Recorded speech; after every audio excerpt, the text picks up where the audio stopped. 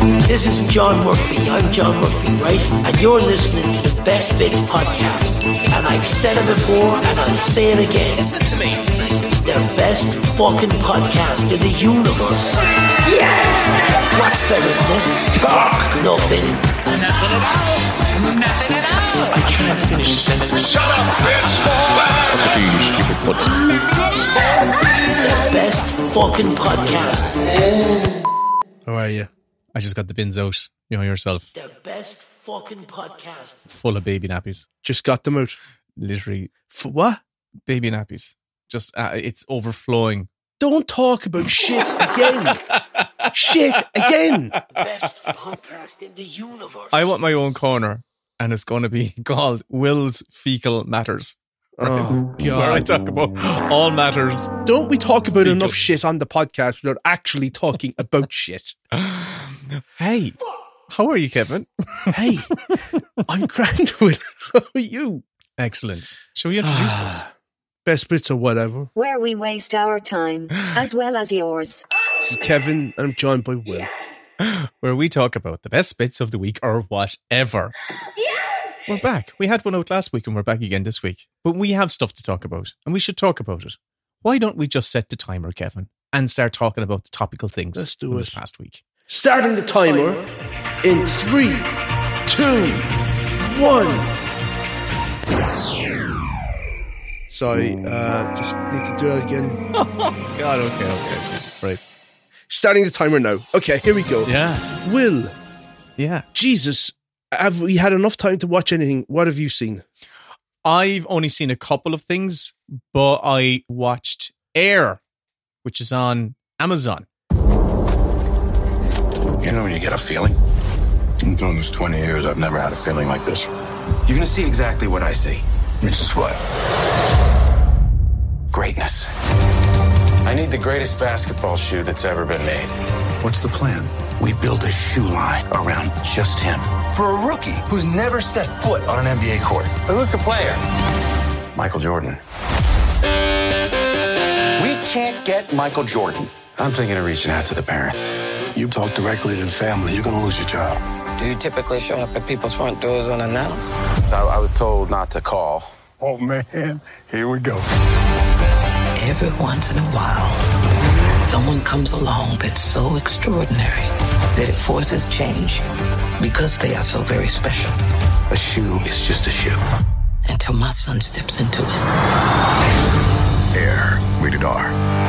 Exclusively in theaters April 5th. So Air is a film about the time Nike tried to sign the undiscovered Michael Jordan into their fledgling basketball division, which revolutionized the world of sports and culture with the Air Jordan brand.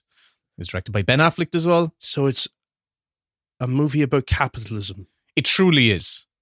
It's written by a first-timer, as far as I know, a guy called Wikipedia. Alex Convery. Badum-tsh. Wikipedia the dude? No, it's written by Wikipedia. Oh, right. Oh my God. I thought you were saying the Wikipedia. No. And Matt Damon's in it as well. I've noticed that there's a trend of movies now where they're doing origin stories for products, consumer products. Yeah. So we've just seen Tetris. The BlackBerry has just come out in the States. There's another one that I saw a trailer for called Flaming Hot, which is about the creation of Flaming Hot Cheetos. What? I'm the guy who helped bring the world the most popular snack it's ever seen. Are you ready? A huevo. I've been ready. All right. It was a little bit more like this. Yeah. I think that's more of a comedy. Okay. But it's strange that we've gotten into doing origin stories for brand deals. We had the McDonald's one, the starring Michael Keaton a few years ago, called The Founder, I think it was called. Yeah, it's weird, isn't it? What did you think of Air? Okay. Air for me was a great dad's movie. Okay. It passed a Sunday afternoon. It told a story that was kind of interesting. I found it amiable, but if I actually started to look at it a little bit deeper, I kind of found the cracks and the shallowness of it was quite glaring and kind of a little bit unnerving. Ultimately, as you said, at the end of the film, I was asking myself, what's this film about? what's this film about? I was like, is this film just an incredible glorification of capitalism? Is it just like another story of like, look how these guys made a shit ton of money. Aren't they fucking great? But what I was lacking was any sense of true character depth in this thing. Yeah. If this were a part of a longer form series, like a Mad Men type thing, I think it would be, maybe you can extract a little bit more out of it, where we kind of follow these characters' lives a little bit more, like Mr. Nice, Mr. Nike, and Matt Damon's character who does the actual legwork of signing Michael Jordan. I think maybe we'd had a little bit more scope to go into corners that were... I couldn't even tell you the character's name. Sonny. I watched the whole movie about him and I couldn't tell you his name. Sonny, that's right, yeah. Okay. Because he told a little anecdote that he talked to Mrs. Jordan about. Yeah, I thought this was very surface level, and it didn't... I was thinking about this and thinking of like these types of movies that might have been made in the 90s or the 80s or even the 70s. They would dive deep into the character of Sonny, and this would be an all or nothing, everything riding on it story for him. The company depends on him. The other staff depend on him. And his marriage is failing. His kids are not noticing him. It would get really deep into it, and it would make me, at least, care more about him succeeding. Yeah. But as it was, it just felt like it was the Cliff Notes version of details that I didn't find that particularly interesting. It's very office bound, and it felt like everybody who features in the movie had a say in how they were portrayed. For that reason, it's just very uninteresting. There's not a single flawed character in the film. Like, truly, like... No, there's not. They're kind of like there heroes. There aren't any character moments in the film. Yeah, everyone. Absolutely everyone.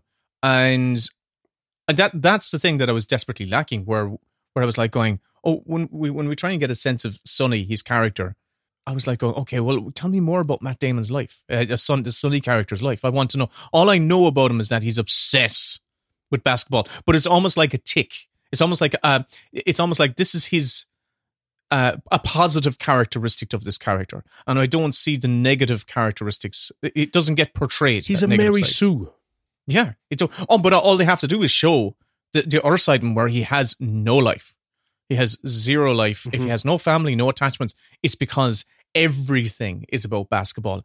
And if you show us that little window of his personality, then maybe I'd actually the film might have a little bit more of dramatic stakes at the end. It'd be interesting if he was a character who had just this one Rain Man-esque ability, and everything in his life has suffered because he's just so hyper-focused and fixated on basketball stats and reading the game and making these deals and sweet-talking people, and everything else is sort of crumbling in his life. And it's all coming to this one moment where if he can make this work, then all the pain and all the suffering and all the neglect that's gone on around him will have been worth it. But if he doesn't, then he will have missed that one small window to do what he could have done to the best of his ability, better than anybody. Wasn't there that great film that Adam Sandler did recently? I was thinking of it while watching this film, trying to recall. That's a much better version of this film. Yes. What's that called? What was that film called? It was on Netflix. I was trying to... maybe that's a problem. They should actually have had a better... Podbot? Hustle. Thank you, thanks. Podbot. You've been quiet lately, Podbot. Where the fuck have you been? I don't know if you've noticed, but the AI scene has really exploded and there is a lot going on. Like what? Because John Murphy's taken over. You'll find out soon enough. All of you. Every single one of you listening. All of you. That sounds exciting. Later. She's got such an attitude. Yeah, so I thought it was a straight down the line, middle of the road film. Looked good. Didn't particularly think that the needle drops added anything. It didn't feel 80s. I thought Viola Davis's Mother Jordan felt false. Yeah. Mm-hmm. This folksiness, it didn't feel real. But I feel what you said about how the characters are depicted, as in they're a representation of real life. Living, most of them are still alive, so they are painted with baby brushes, as in very, very carefully, very, very glowingly. Even when they have their flaws, they're never painted as flaws. There's an interesting thing about the making of that film. Did you read up about how it was made? No. I think it's got a logo at the front of the film, Artist Equity. So everybody involved in the film has a cut in the performance of the film. So the production designers, the DP, the editor, all the HODs, they have an equity stake in the film. So it's profit participation, basically. So they get paid less for their rates, but if the film does well, they get to cash in on its success. So consequently, I think I read this anyway, Ben Affleck said that all the HODs are the best paid in the business because of this film, because they took an equity stake in the film. Wow. And he thinks it's the way forward now because it'll allow you to get films made for a lower bottom line, and hopefully those people will want to do the film and have a stake in the film doing well, so they'll bring their best to it. So it's interesting in that regard, but I don't know. It was an okay film. I was glad to see an adult film that didn't have fucking superpowers in it. This was the other side of it. It might sound like we're being critical, but I actually genuinely did actually like this film. For me, it's a solid Sunday afternoon story. It's not going to tax you. I put it on with the kids in the room because I was like, oh, it's actually 16, but it was 16 because there was a lot of swearing. That's all it was. There was no kind of like graphic scenes or whatever. Didn't even notice any swearing in it. Yeah, it was kind of. But anyway, they didn't bat an eyelid because they hear enough of it around the hills of Donegal. Do you know what did throw me as well? Is how they depicted the scenes with Michael Jordan, where they always just not showing him, and there were moments where characters were talking to Michael, but Michael never responds, and it just took me out. I think it was just it was the wrong choice. It called attention to itself. Yeah, it took me out of the scene. I was like, I'm not invested. Did you ever watch that fantastic documentary series, The Last Dance, on him? I loved it. Yeah, it was brilliant. You guys not allowed? No, I'm just kidding. What time is it? Game time!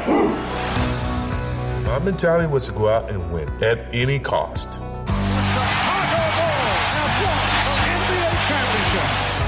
Jordan is the most talented player in the NBA by far. The show of the 90s, the team of the 90s. How you doing? Whenever they speak Michael Jordan, they should speak Scottie Pippen.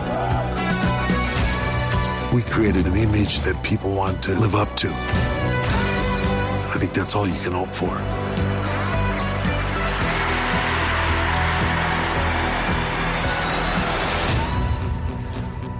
Yeah, it's fantastic. It really is a pretty spectacular documentary series. But didn't you get the vibe from him that Michael Jordan is a bit of a prick? Oh, definitely. He's angry. He uses his rage to get ahead in life. So yes. A winner takes all mentality about everything in his life. This hagiography that they're doing of him, yeah, it's, as a sportsman, absolutely. But in a movie, when it's about the character of a person, I thought, there's something about him which is, I think he'd be an asshole to be around. I'd be terrified to be around him. The kid gloves that they were treating his character with felt a bit disingenuous. Anyway, it's all right. It was grand. Look, I still recommend this film. I think it's worth watching. It's interesting, and it's, as you said, it feels like a grown-up film. So you should watch it. Yeah, but I hope they get their hands dirty more in whatever they do next. Give us some character. Give us some character scenes. Yeah. It reminded me of. Do you remember that movie that Spielberg did a few years back? That was it, The Post? Yeah, I kind of like that film. I thought. I kind of like. You like everything, but I like. You like everything. You don't give a shit. I was in the cinema watching that, and I think it was a COVID. Maybe it was. There was something around it where I remember. I enjoyed going to the cinema to watch it in the cinema. I felt, I'm in the cinema watching a grown-up film again. And I said, this is fine. It passes the time. Did you fall asleep? No. I just remember just loving it. And are you saying you're comparing this to The Post? Yeah. I guess. I'd agree with you. I'd say yeah. When a film feels like it's almost been written by human resources, like HR, it's very. Actually, you're right there. Very carefully Yeah. put together, And there doesn't seem to be this handmade, handcrafted sort of a personal story being told. It just feels perfunctory. Mm-hmm. It's incredibly well made. It's made by top craftsmen, but it just feels a little bland. I don't know. That's just my feeling on it. Listen, no, we're on the same path. It's fine. We had a very good listener question. You had it. It was up on the Discord. This is Patrick. Patrick asked a great question last week, and he asked another great question this week because I said on Discord, we're going to record an episode in a minute, lads. Any questions? And he was straight in there. He said, seeing as we talked about this new trend of origins for products, what would make a good origin movie for an Irish product or an Irish IP? Good question. Like, it is a good question because I suppose being a Cork man. Yeah. Reza, a bottle of Reza. Tenora. There's two Cork things. You could talk about either the tea wars or the stout wars.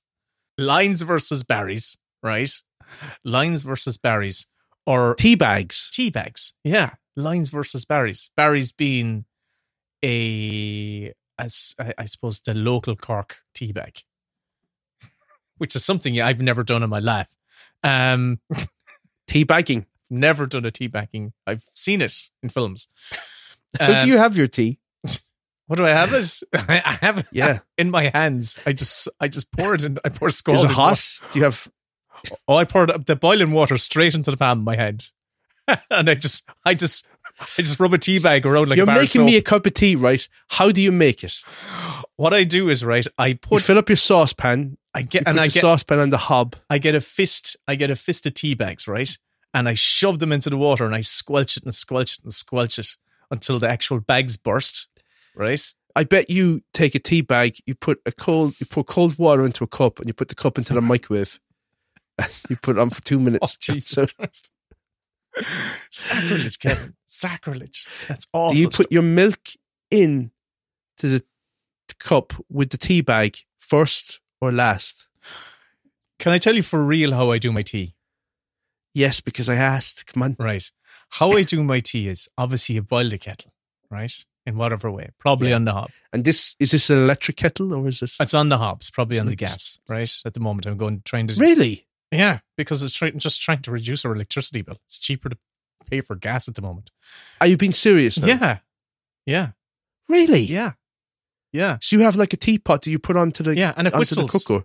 No, it's not a teapot. It whistles. It's a kettle. One of those things that once it boils, it starts whistling. You turn off the hob. Wouldn't that drive the fucking baby crazy? Nah. Baby loves it. So the whistle. Loves it. I can't tell now whether you're taking the piss out of me or not. The whistle is you turn off the bloody thing before it gets too loud.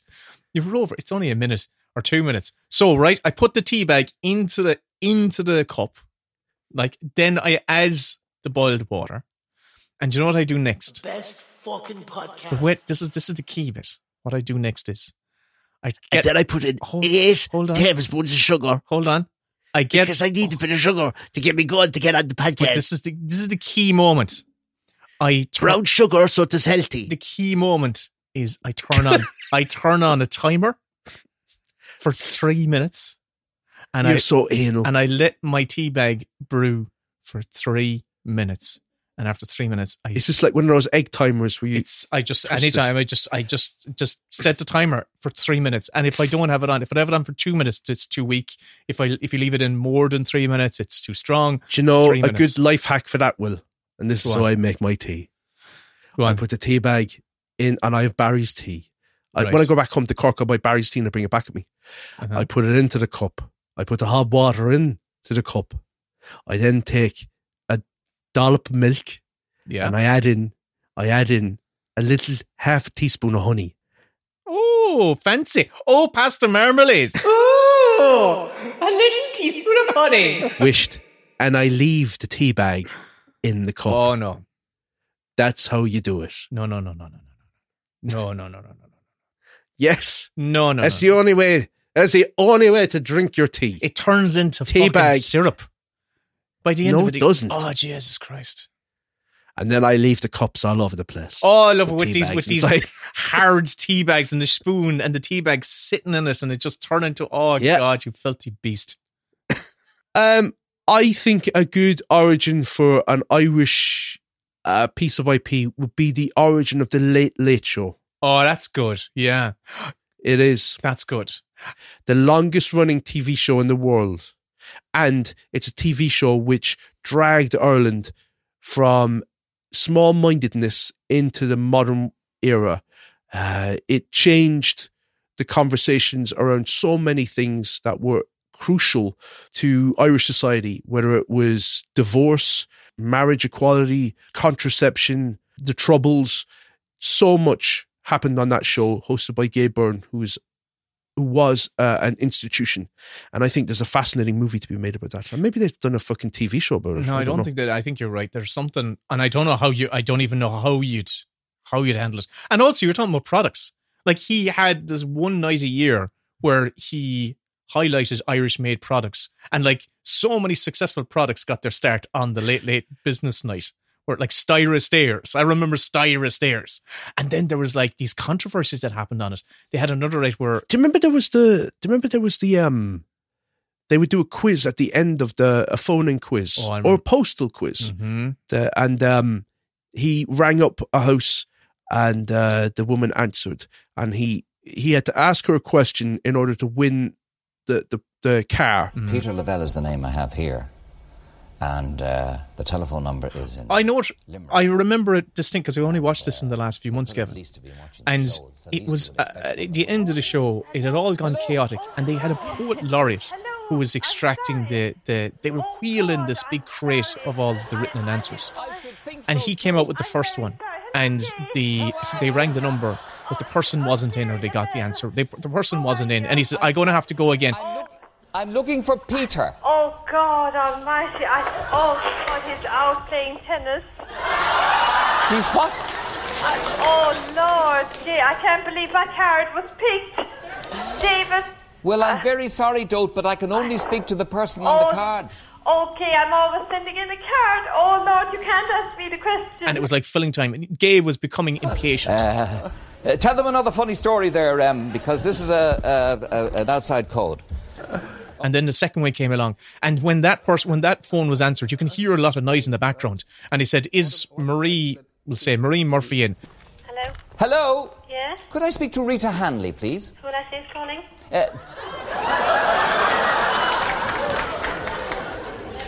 Pat Kenny.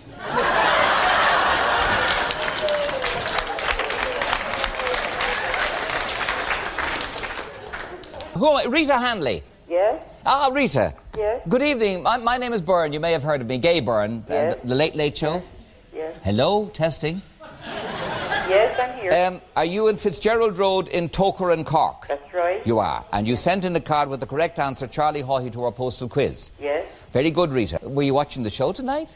I wasn't. My daughter died last night. Oh, no. Oh, dear, Rita. I'm very sorry. Oh, dear, oh, dear. How old was she, Dote? Pardon? How old was she? 33 years of age. And why did she die? Are you being funny? No. What did she was knocked down. She had a fatal car crash last night. Where did this happen? In Choker. And was she driving? Or was No, she was walking. She was She was knocked walking? down by a car. And she was knocked down by a car? Yes. Good heavens. Well, Rita, I don't think we can continue with this in the circumstances. Okay. I was going to ask you a question. Do you want to? I do. Oh, you do?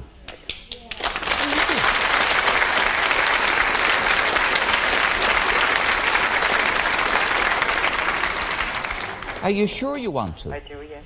And how many others in the family have you? I have 6 more. And was she married? No, she wasn't. She was single. And she was just walking along the road? Yes. She was going, for the bus when she was knocked down. And was she killed instantly? Well, almost. She died exactly 2 hours after. And stupid. How are you getting through this? Very badly. But she gave her strength. She was one of the best daughters anybody could ever have.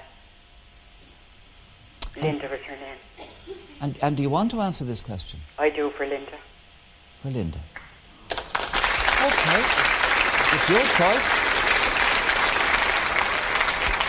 Well, I'm very, very sorry, and you can see by the response from the audience that our hearts go out to you. It's an appalling situation.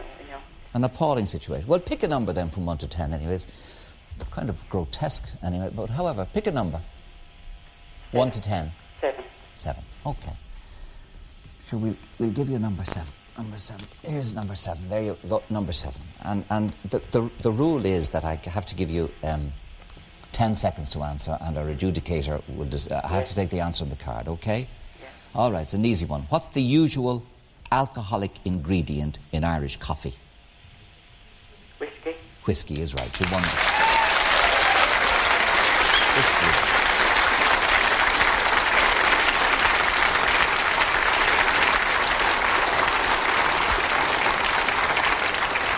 Well, as you know, the Rover 214 is presented to you by Abracababra. One of the founding brothers of the organisation asked a question earlier on the blue jacket there. But do you drive? I don't. I did. I had some bad car crash years ago.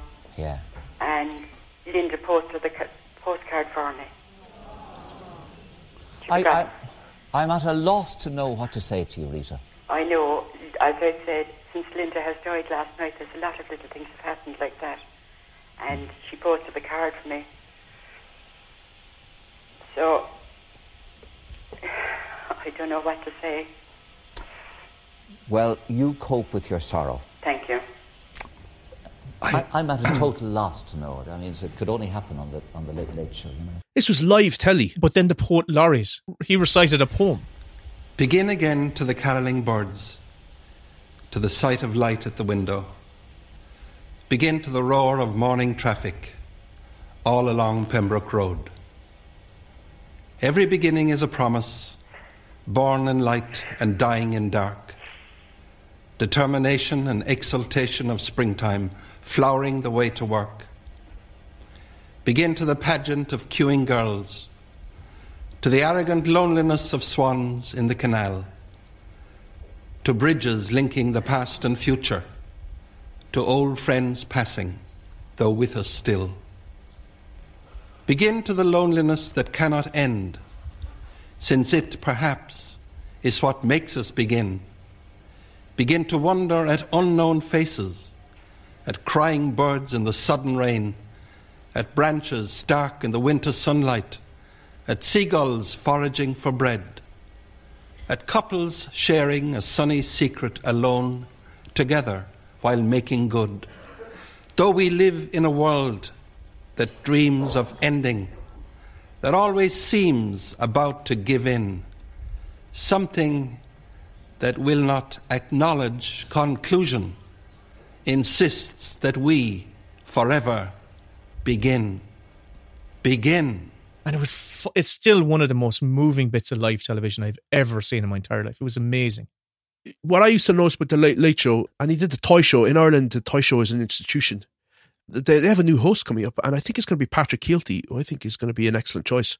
But the thing that I would notice with the Late Late Show is when they'd get guests to come on the Late Late, they were so much more entertaining and so much more looser and funny than they'd be on other shows.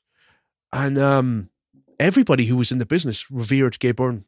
Anyway, that'd be my pick. I think in terms of like cultural footprint, importance, and a sea change happening within the country, it'd be fascinating to see the start of the Late Late Show. There was also, I remember, a big controversy happened on the Late Late Show. Several controversies happened at the Late Late Show, but one of them had very innocuous beginnings in that they had one of their nights which was all about furniture restoration. All right, and so people would come in and they would present their pieces of furnitures and show the before pictures and then present the finished work, and they would talk about all the different things they had to restore the piece of furniture. This one woman came in and she had restored a chair, right? And everyone was like, and I actually think she might upholstered it and everything. She might have been from Donegal. Well, doesn't surprise me. And she talked it up. But apparently it was all done by somebody else. It was like she cheeses. Yeah, someone else did the whole everything. And it was like, and that became national news. That it's like, she cheated on the upholstery. And I'm like going, could we do something? Could you set a story? Like, if you were to do the Late Late Show, you kind of would have to set it maybe around one particular night. You know, pick one of your nights. And if I was to do a film, a series would be totally different, but I would kind of have to pick one night. And you go, what was one of the most dramatic nights on the Late Late Show? And yeah, oh God, there were so many. And I remember coming home. We used to go. Sorry, no, this is going to go extra long. We used to go to Cork City my mother was from Grinna, which was close to Cork. So I think one of her. You go into the big bad city, into Cork City. But I think that was her deal with my father for the price of her having to live out in the countryside. She's like, one night a week she had a chance to go back to the city, but she like worked in the city and worked in Thompson's bakery near Michael Guiney's for years, right? Every Friday night, religiously, we would go up to Cork City, and my mother would she would hop out of the car before it had even stopped in Rochestore's car park, and she'd be fucking gone. She'd be gone out onto the streets, just running amok, hitting all her shops. Oh, gee, you just knew it was freedom for her to be back in her kind of place which she loved. Away from those three cunts. The cultures. Yeah, the cultures. But like, we were young as well. Like, we were let to our own devices around city on a Friday night. It was just like, off you go. My dad might give us £1 or give me £1. And he says, go off. Back then in the 60s, you could get up to all sorts. And I would have like no, but listen, I think back to myself going to the cinema on my own, not on my own, but like without any adults, like me and a friend or something. I'd be 8 years of age and I'd be going all the way into town, crossing over all the big roads, going up, queuing up and watching Back to the Future 2 or whatever. And I'm like, I'm a child. Could you imagine sending Luke off into Cork City by himself? Mad, into the city. The city. We were wandering around. Just, oh, Jesus Christ. And I loved it. I loved it. But we would always get back. We would then do the shop at Bellavillan, which was actually close to Blackpool. You know, Bellavillan, there was a Dunstores way up there. Remember that? There was a Dunstores. Yeah, I was just up there recently. So we used to do our weekly shop at that Dunstores, right? And we would get back just at the beginning of the Late Late Show. So the shopping would be put away. The Late Late Show would just have started. And by the time my father would sit down, invariably my father would get cross with Gay over something. And it's the only time he might punch us. I think it was when he would talk about politics. I think when Gay would talk about politics, my father would get cross. Ladies and gentlemen, to whom it concerns, it's the Late Late Show. And here is your host, Gay Byrne. Remember when he enrolled at Johnny? A prophylactic. Oh, Jesus Christ, do I remember it? Oh, and the awkwardness. Oh, Jesus Christ. Oh, God. Yeah. Anyway, this is our film and TV podcast where we just go back down memory lane and talk about Duncan Teabags. What else were you going to mention, Kevin? I wanted to watch Dungeons and Dragons because you talked it up so much, and I didn't get round to it because I watched something else, and I just kept going with it, and I couldn't not keep watching it, and it surprised me. Ooh, what was it? It's The Diplomat on Netflix. Ambassador Catherine Weiler, Prime Minister Nicola Trowbridge. Welcome. Sir, it's an honour to meet you. Honour to be met. Someone is luring a strike force into the Persian Gulf. The President is sending you to stop a war before it starts. Not butter a crumpet. Welcome to London, Ambassador Weiler. Call me Hal. I'm the ambassador's wife. My husband was an ambassador for a long time. This will be an adjustment. You need to lean into the Cinderella thing. I'm not doing this the way you would. That's fine, just don't do it wrong. Not great. He is way over the line. If the house is on fire, you gotta tell me. The house is on fire. I'm supposed to run this place. Thanks to your intervention, I look like a f***ing psychotic! We've watched the first half of the first episode, and we were enjoying it. So, and it wasn't that we switched up. It was just tiredness, and I said, "Oh, I'm actually wrecked. I have to go to bed." But I want to go back and finish it. So, have you watched? How much of it have you watched? I watched all episodes. Oh, every episode. Okay. And tell me more. The Diplomat stars Kerry Russell and Rufus Sewell, and her husband Rufus Sewell used to be the ambassador, but now she's been given the ambassadorship for London, and she's also being earmarked to replace the VP. So the president, who's played by Michael McKean, is coming up for a second term, and they're think of Biden. He's like a Biden type, and she's like a Kamala Harris type. And he is thinking of replacing his VP with her. So she's in a relationship with Rufus Sewell, and they're not getting along. She wants to get divorced from him, but she can't get divorced because she'll never get the VP position if she's a divorced woman. So that is played more for sort of comedy because they drive each other crazy. But she goes off to London, and there are a lot of political upsets happening in the world because a tanker was shot in the Persian Gulf, I believe. And they think it was the Russians or else the Iranians. And a lot of British servicemen were killed. So that it's sort of all kicking off. Rory Kinnear plays the PM. But the reason why I kept watching it is because it has such an interesting tone. It's like funny, but serious, dramatic, but goofy. It's soapy in the way that The West Wing was soapy, and it's brilliantly written and performed. Kerry Russell is an excellent actress. But I just kept watching it thinking, fuck, this is I've never seen anything like this, at least not for a long, long time, where it feels like, it feels almost like Moonlighting, but not as full-on goofy as Moonlighting. And it's got sort of like sprinklings of The West Wing, but it's not as nauseating as The West Wing. Oh, okay. It's very, very Moorish. That's what I was going to ask you. I said, yeah, as a comp-wise, I was like going, oh, would you say it's like The West Wing? And you just answered there.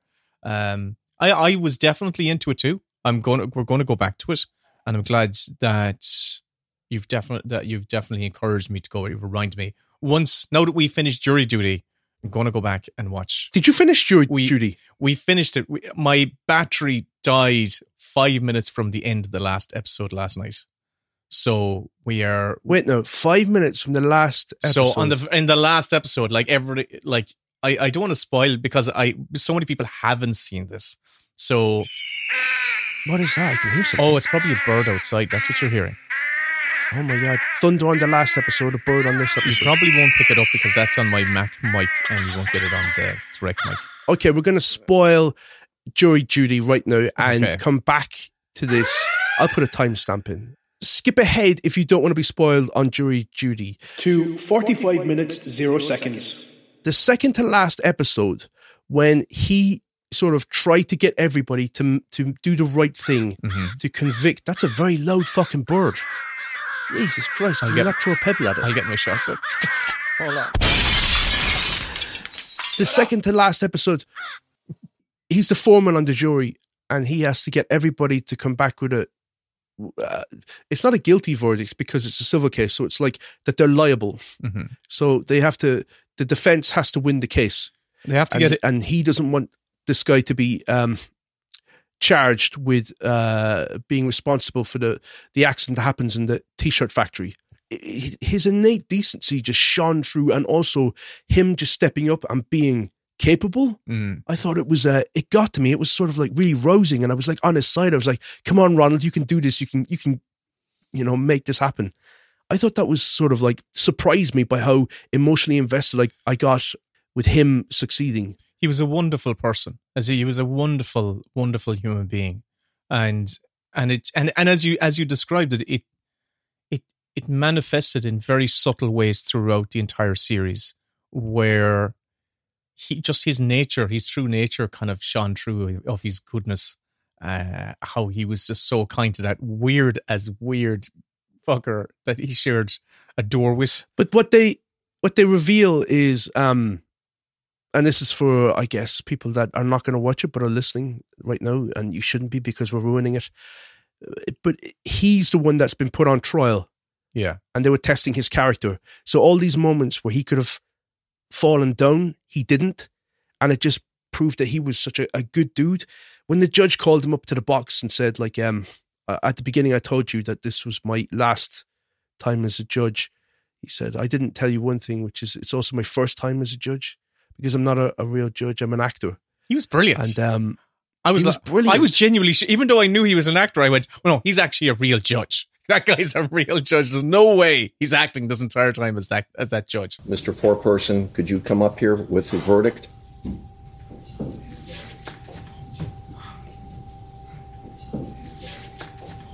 Take a seat here. I just got one more formality. Can I see the verdict, please? You are juror number 6. Is that correct? Correct. This is your signature? That is correct. Okay. I hereby enter judgment in favor of the defendant and against the plaintiff. Hold on just a second. Sorry.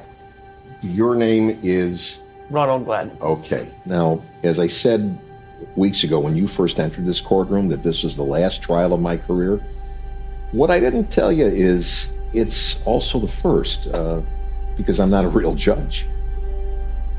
And you're not a real foreperson. This is not a real case. What? But Ronald seemed completely thrown, and actually, he looked a bit heartbroken. Yeah. Because all of his friends weren't real. Yeah. And that was where I thought, the poor guy, because he actually liked all these people. Yeah. He'd made friendships with them, and none of them were real. They weren't real friendships. And then the stroke of genius was that they did this aftercare with him and sort of eased him back into it, let him in on the joke, showed him how everything was done. Yeah. And took an effort for all of them to now connect to them as actual people. Yeah. And he won $100,000 as well. It wasn't pranked, punked. Gotcha. Yeah. Oh, you moron. Yeah, running away. It was lovely how they did that, and they kind of took him around the set and said, "Look, this is actually a camera." And the very first day you came in, they ran him through all the different scenarios. There was only 4 available seats, and so you could only sit in that spot, and the camera would be on you. Wasn't there that moment where we were laughing about it in the last episode, recommending he do the thing from Family Guy? Yeah. Yeah. And they were like, scratch that from the script. He's never going to do it. It's going to be so awkward, and it's going to be a tell for him. And then he actually said it. Yeah. And they were like, oh my God, fuck, we've got that plot back in the script. Yeah. So they'd cut, what we mean by that is that they had before that moment happened in real life about how do we get off jury duty, they had actually written, why not we do the racist Family Guy thing? And they said, no, we can't. They cut it from the script. And Ronald in real life himself recommended that scenario. And they went, oh my God, this is genius. Oh my God, he's doing it. So, man, it was fun. But also, as they highlighted about Ronald himself, there were so many moments where he could have hung characters. He could have hung that guy who, remember we talked about. He could have hung James Marsden for taking a shit in the toilet. Yeah. The guy last week who said, I'm just going to rub one out, who either got injured or remember that guy? And he never said anything about the rubbing one out thing. You know, he never... No, he kept secrets. Yeah, he never betrayed anyone. He never wanted to embarrass anybody. Yeah, and that was it. And yeah, he didn't embarrass anyone. And even that weird guy next door who comes... he came in with these... He had invented this forever chance. Stool. What do they call it? Chance? Chance, yeah, chair pants. It was brilliant. He would very, very subtly stick up for him, so he wouldn't allow anybody else to make fun of him. Yeah. Like, if the interviewers were questioning him, he would jump in and go like, I thought it was a great invention, to be honest. It's really clever. Yeah. He would just do those little things where it was like deflecting so that he couldn't be humiliated. Yeah. And I thought just showed his decency. Yeah. He was a lovely guy. A lovely guy. I love Ronald. Yeah. They really cast him perfectly, and I'm sure they obviously went through an intensive kind of casting process where they wanted to get the right guy, and they got the right guy. How do you think we do in that? Oh God! I think we do terribly, because we would just be skitting and laughing and kind of like talking to them. Did you fucking see that? I would be fucking talking to everyone about, oh my God, you're mad. I'd be gossiping about everybody. I'd be telling everybody what everyone else has said. Come here to me. He just said to me he's going into the toilet to rub one out. I don't know how I would keep that to myself. Like, honestly, you see, I'm an oversharer. Just immediately conjured up a humiliating moment of my life. I would feel the compulsion to kind of like share that. Obviously, you obviously know that from the podcast. This is the reason we can't put these out on the main feed, right? But I would feel the compulsion. God, how do I process this information? I need to share it with someone, and I would have to see it. Welcome back. Anyway, I recommend The Diplomat. It was very enjoyable. We're definitely going to watch it. The first half of episode 1 looked really good to me. I'll tell you what else I saw, and this is the last thing I saw. Okay. I watched Silo. Have you heard of Silo? No, you're the first. This is the first I've ever heard of Silo. Please tell me more. Silo stars Rebecca Ferguson, David Oyelowo, Tim Robbins, Will Patton, Rashida Jones, Geraldine James. Pretty stacked cast. Mm-hmm. It is based on a book, and I think the book has got a different name, where it's like Wool or something strange like that. Okay. But it's called Silo.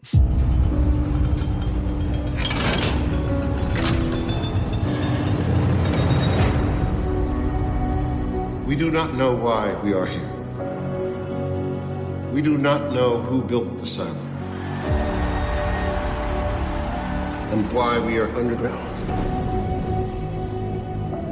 We only know the world outside our sanctuary is death. If you boil the pact down to one rule, it's do not say you want to go outside. Or you will go outside.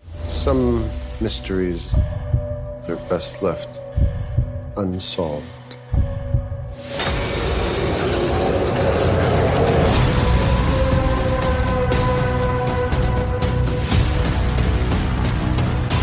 It's basically a society live within a massive silo, which is built around a spiral staircase that goes down 144 floors.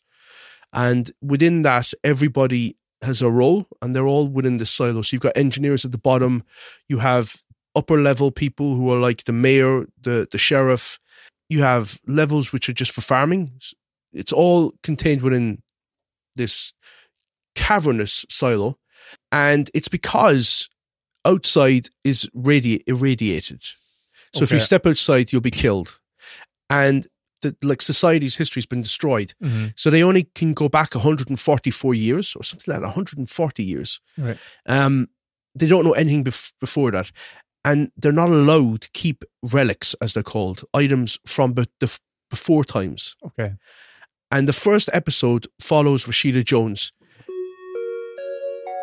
On second thoughts, I'm not going to include any of this discussion because I actually spoiled the first episode, telling Will what goes on, trying to convince him to watch it.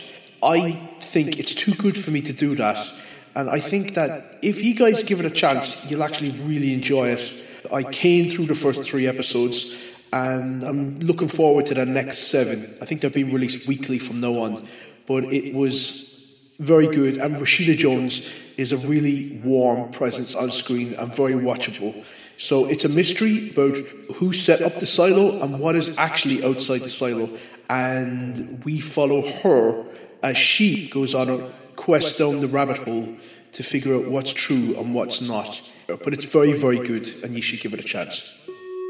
Some of the actors feel miscast, like Rebecca Ferguson as an engineer feels miscast. Okay. But yeah, I was into it. So there's only 3 episodes out at the moment.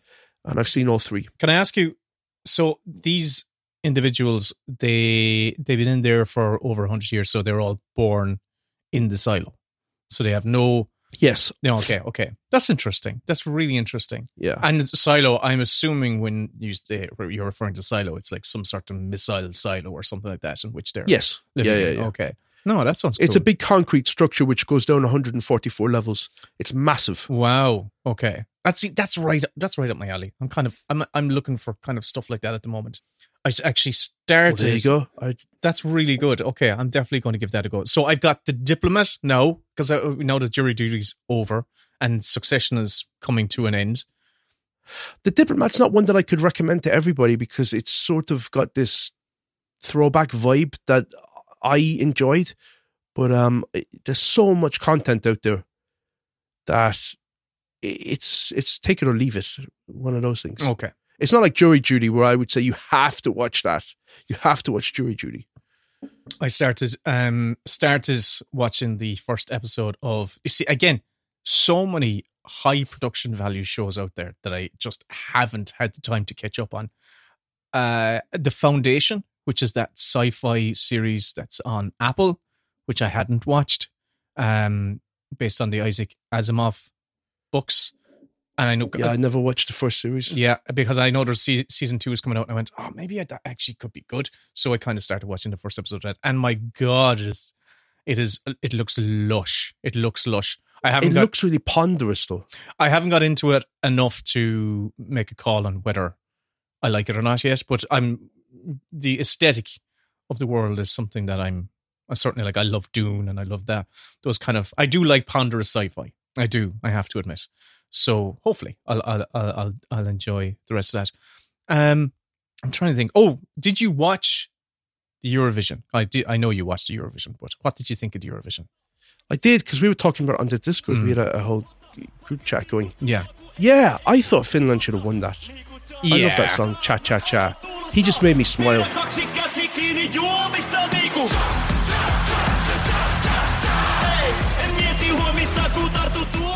the other song that was coming to my head loads was the very first one, the one from Austria, Po, Po, Po, Po, with the Edgar Allan Poe one.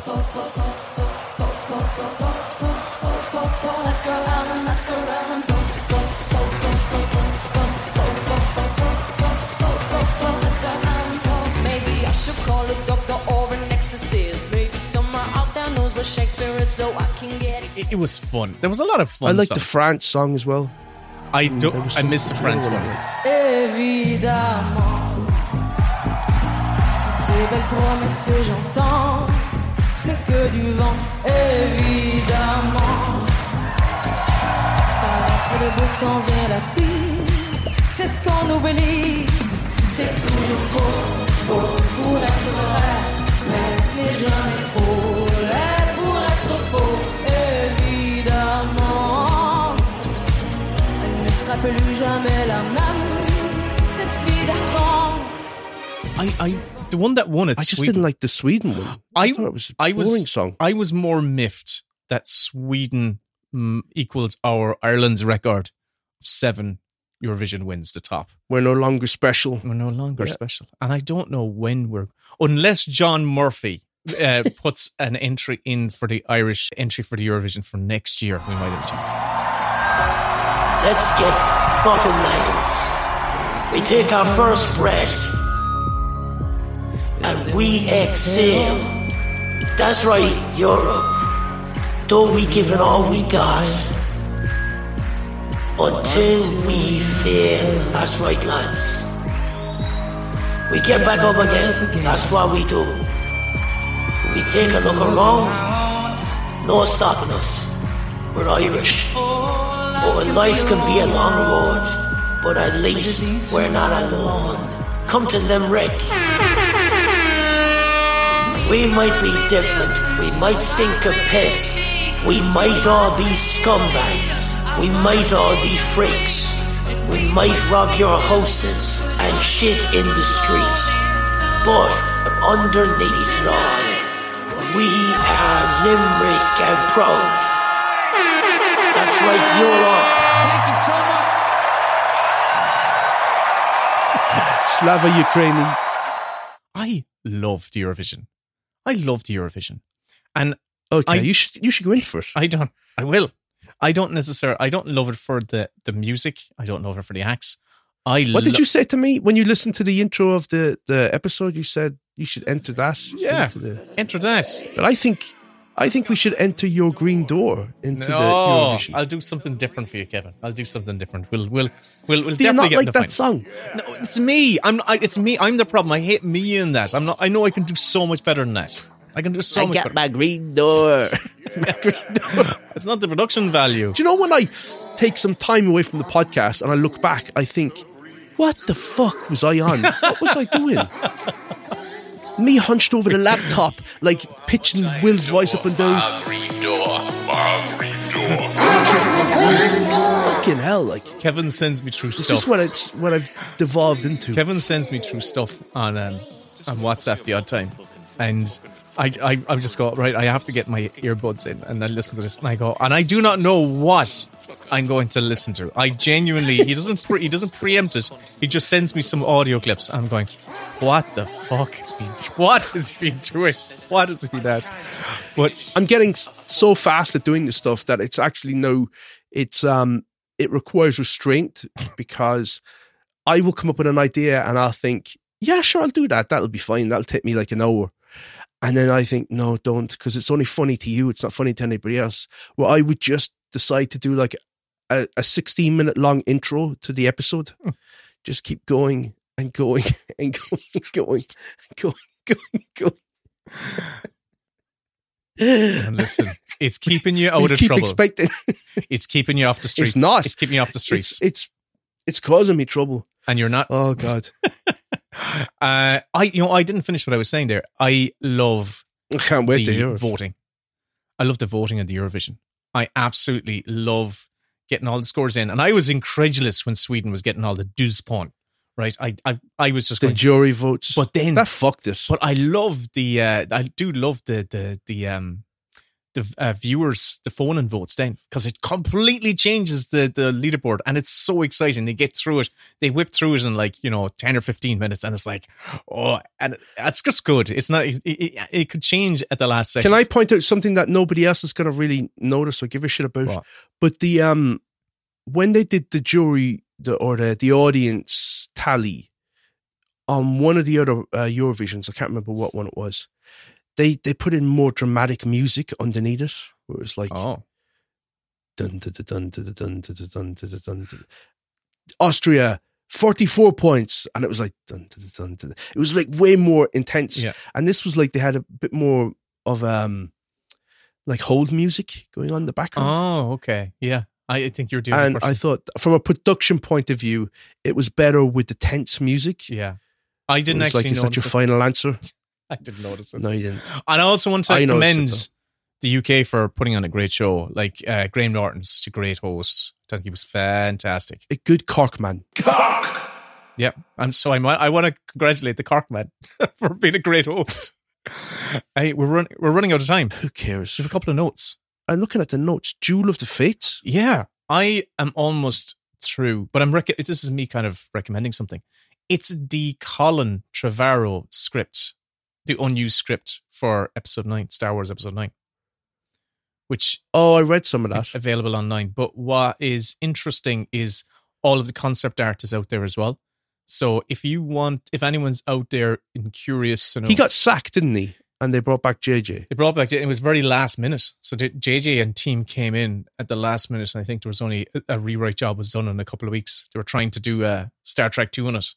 And so his script... Wait, what? Stop. Go back up.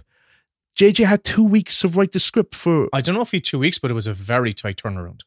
It was when JJ came in the project. If you look at Trevorrow's script for Episode 9 and see what the finished...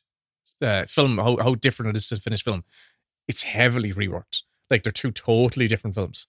But I think there was a very tight turnaround. I might be completely wrong on that, but in my head, it was a very tight turnaround for episode 9 for Rise of Skywalker.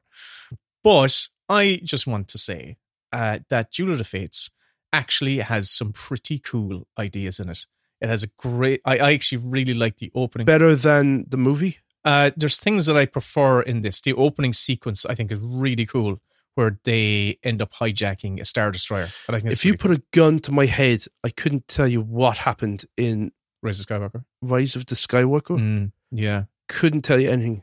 Yeah. I just remember that every decision felt like the wrong decision. It was all the things that I was hoping they wouldn't do based on The Force Awakens. Mm-hmm. And that Rian Johnson had actually reverse course, but he'd gone in the right direction. So for me personally, I was like, that's exactly what I would do in his situation. Mm-hmm. My time was just gone. Mine is going to go off as well. And then Rise of the Skywalker just felt so boilerplate. Again, it looked sensational, but I felt nothing. So I don't know. Cool ideas in Duel of the Fates. And it follows through on the characters that are introduced in Last Jedi. Unfortunately, Leia's a huge player in this film, but Carrie Fisher passed away, so her character had to be diminished. They had a totally different. They created a new Uber villain for Kylo Ren to kind of like basically a Sith Yoda. So Kylo Ren goes to his own version of a Dagobah to be instructed by a Sith Yoda, which actually was kind of interesting. He gets his mask in a more organic fashion rather than him refabricating. Gets his mask back? Well, he gets injured. He gets injured in the early stages of the script, and he has to wear a mask, like a respirator mask. And anytime they put a movie star in a mask, the mask has to come off. So why put them in a mask? Unless you're trying to replicate what's gone before you. You know, you want to create cool toys. That's why. Don't let the past die, as a great man once said. But all I'm saying is the Duel of the Fates script is out there. Kill it if you must. Kill it if you must. And the concept art's out there. So it's really... Who said that, Will? Kill it if you must. That's probably you. Let the past die. Kill it if you must. Was it Yoda? It was. Ah! There we go. He said it in The Last Jedi. And did he say, get me a sausage sandwich if you're coming back if you're going to the shops? Is that from The Last Jedi as well? Don't they say you've got a yes and this shit? Yes, he did. Yeah, okay. And he also had a can of Coke. Very good. Yeah. What other crack, Kevin? Any other news? So you'd recommend reading that illicit PDF? I don't think it's illicit. It's out there anyway. It's just like you just have to go boop, boop, boop, and it's out there. Just tap it into the internet. What's this filming of the F1 movie? Us following the season of real F1. Oh, what? Yeah, me writing on the fly. Okay, yeah.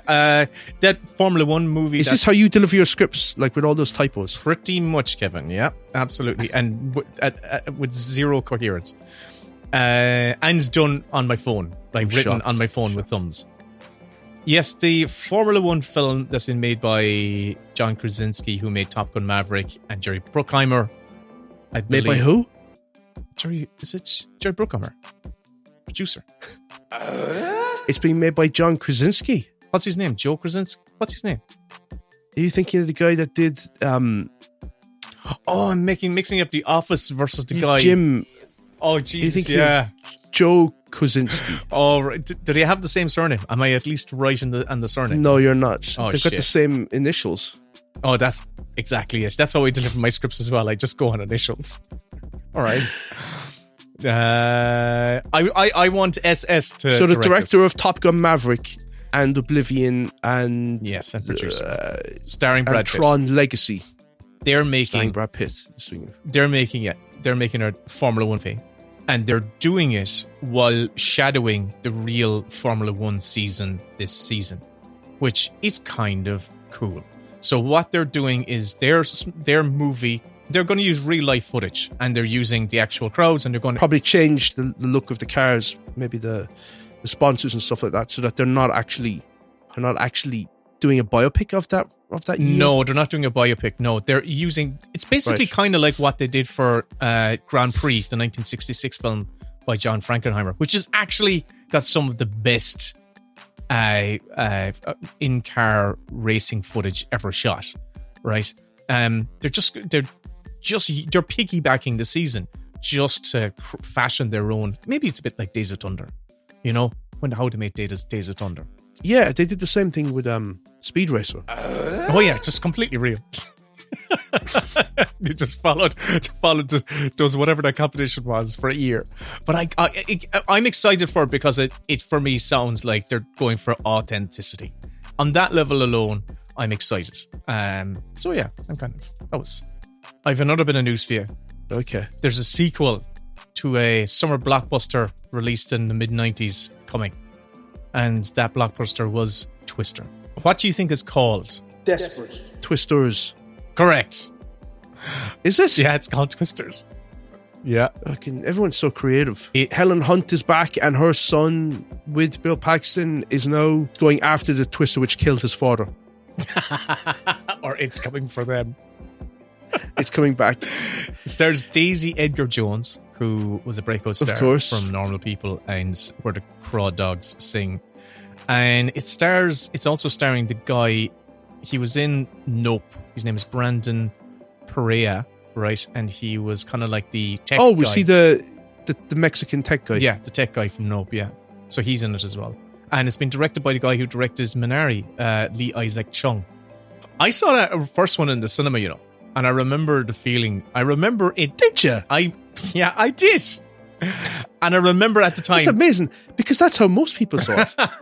Listen, I'm going to recommend the podcast, because we're wrapping up now, that I just started listening to by Wondery, and it's called Flipping the Bird, and it's about Elon Musk taking over Twitter, and it's sort of like an expose on everything that went down with him acquiring Twitter, and people that work within Twitter and what they think of him, and how it's been so far. It's a 6-part podcast series. They're on episode 4 at the moment, and it's been fascinating. What's it called again? Can you give it a name? Flipping the Bird. Flipping the Bird. Okay. Flipping the Bird. Okay. Cool. Thank you, Kevin. You just flipped the bird. And I am going to recommend a website. We are not sponsored. It's a website for a movie-themed apparel called Last Exit to Nowhere. I got a... You just bought me a t-shirt. Yes, I got Kevin a t-shirt from Last Exit to Nowhere. And because the Royal Mail in this country has gone to the dogs, it took 3 times as long to come to me than it did to go to you. And it's a UK-based company, which I was shocked by. I got a replica Alien hat that Harry Dean Stanton wears in Alien, and it came to me within 3 days. And I had Kevin's t-shirt took him, I think it was well over a week before you got yours. Definitely. So, but it's a very good website with some very fun novelty clothing wear. And I think it's quite good. Last Exit to Nowhere. Very good. Well, that's another episode done. Thanks for listening, everybody. Thanks, Kevin. Thanks, everyone. See ya. Bye-bye. See ya.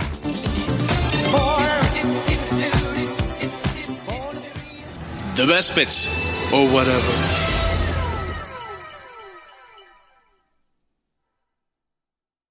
And here is a clip from the lads' latest Mini Bits bonus show. The full episode, plus 100 more, are available on their Patreon.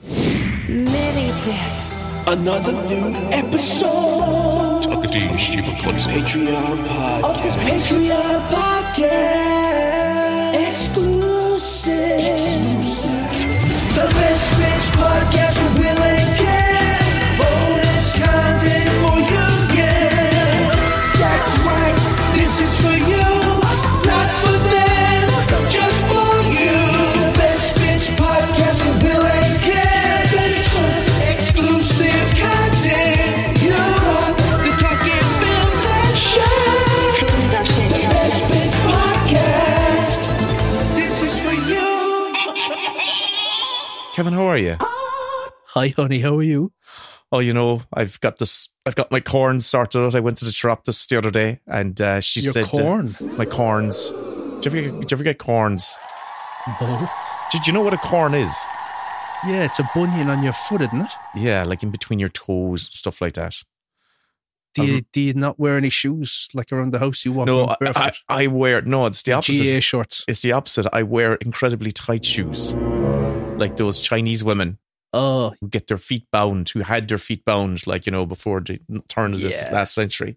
And so they had incredible corns and bunions. This is a great opener for a Mini Bits episode where we get people disgusted. Squally, it's episode 73 of the Mini Bits. I'm Kevin, you're Will. This is our Patreon podcast. Thank you to all our lovely patrons. Yeah. A few of you have jumped in recently. I don't know what we said.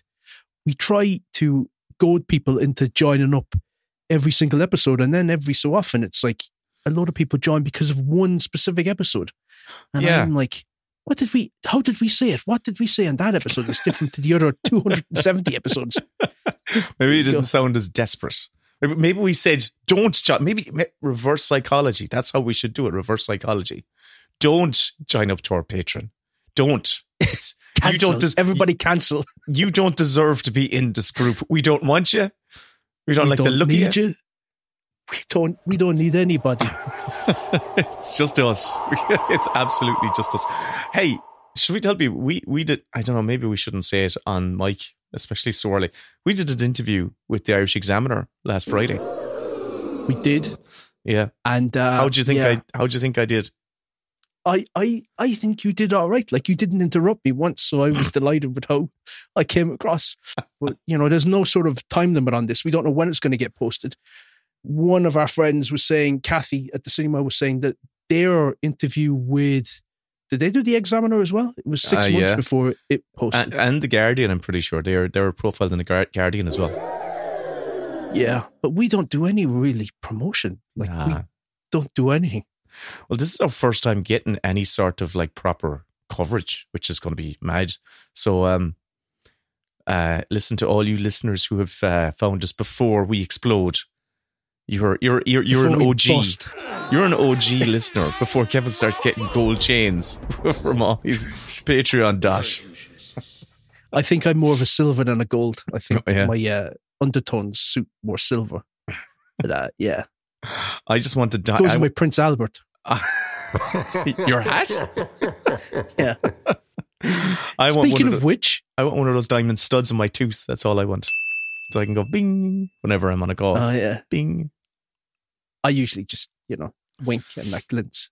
Yeah. Like a starlight twinkle. Speaking of which, I interrupted you. What did you want to speak of? Which? Start the timer. Oh! I forgot. You may as well.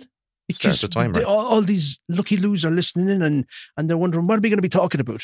But we have to start talking about them after. Yeah. We say goodbye. But look, I wanted to talk to you about, you've seen a few things. You've seen the new Godzilla film. Yes. I've seen the first Omen. I saw Scoop as well. We're looking forward to watching that. All right, okay. Okay, I'll save my thoughts. And what else did I see? I made notes, but sure, it doesn't really matter. I think I saw them. And I was going to go through all the summer releases and see what takes your fancy. Okay. I'm looking forward because I don't actually know what's on the horizon. So, the Joker 2 trailer came out today. I saw it. Yes, I watched that. Mm-hmm. It reminded me of Chicago. Yeah, it's kind of like you see. It's all very much in the mind's eye. They're calling it a jukebox musical. Am I right in saying that? I think you're right in saying that. So, look, hey, listen. I actually, what it did remind me of was that I want to rewatch The Joker because I saw it in the cinema and I thought it was fine. It was kind of a bold new direction. I'm just going to go back and watch the episodes from the Batman 66 show, the Joker episodes. Oh yeah, that's going to be just to fill me in like on the lore, get up to speed, get you right up to speed, and you'll be there going, where are all the guys in the purple suits with the masks? When are they going to show up?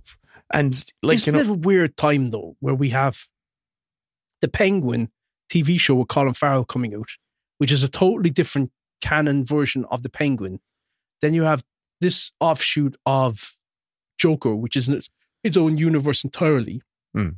And then you have the old Batman films that you can watch. Right. And, I don't know where I'm going with this, but it's just, I don't know. I'm kind There's of so many from IP. But like it's just everywhere. What's happened is the comic book world has very much entered the film world. Is where you could have totally different runs of a character by different authors, and there would be totally different riffs on it and stuff. This is the thing, Kevin. So I'm only catching up on this. You mentioned it to me on a podcast. Was it on one of those? It was the last show. It was the last mini bits. You said everyone's describing stuff as insane recently, and have you started noticing it though? Only with people trying to rise you. That's the only place where I've noticed people on Discord are trying to rise you. Oh my god! I could start posting now, like tweets, comments, TikToks, articles, anything. Insane is everywhere. This is insane. That's insane. It's insane. There was a festival just going on about this insane lineup. I was like, it's a mentally ill lineup. Okay. It's just, it's everywhere. And the other thing that's also bothering me lately. Wow. And this has been bothering me for years and years and years. It used to be that everyone used to misspell definitely. They'd go defiantly. Okay. Oh, it's defiantly whatever. They're morons. But no, I just keep noticing everyone keeps spelling a lot as one word. A-L-O-T, a lot. Where have they gotten into their heads that a lot is one word? It's the same way that people will write every time as one word. What's the one that you've pulled me up on a few times and I can't get it right? Compliment. I can't get it right. It's like the But you I. can, because I told you the other day. Yeah, and I went searching for it and I couldn't find it because I had to use it. If there's an I in compliment, it's I'm paying you a compliment. That's a good way to remember it. Okay, good. And then compliment. I wrote that to you. But you did, and I went to try and find it because I found myself writing the word compliments, and I went, shit, Kevin. But you gave me a thumbs up, which meant in my world that, I read that. Thanks. But I did, right? I'm talking about a couple of days later when I was faced with the exact same hurdle of writing the word compliment. I went, okay, what did Kevin say again about compliment? There's an I and the E. What did he say? So I went searching for it and I found it, I think. And I went, the I is paying me a compliment, or I'm giving you a compliment. It's insane how little you can retain information. It's insane. Come here, let's start talking about what we watched. Come on. Did you start the timer? Yeah, it's gone. It's ticking. It's ticking down. The world's going to explode. Do you know I have to put in the sound effect? I have to line up all my sound effects. When you said start the timer, I have a whole soundboard here. Okay. Jesus Christ, where's my fucking where's my ding dang ding? Here we go. The timer has started. There we go. Yeah. Right.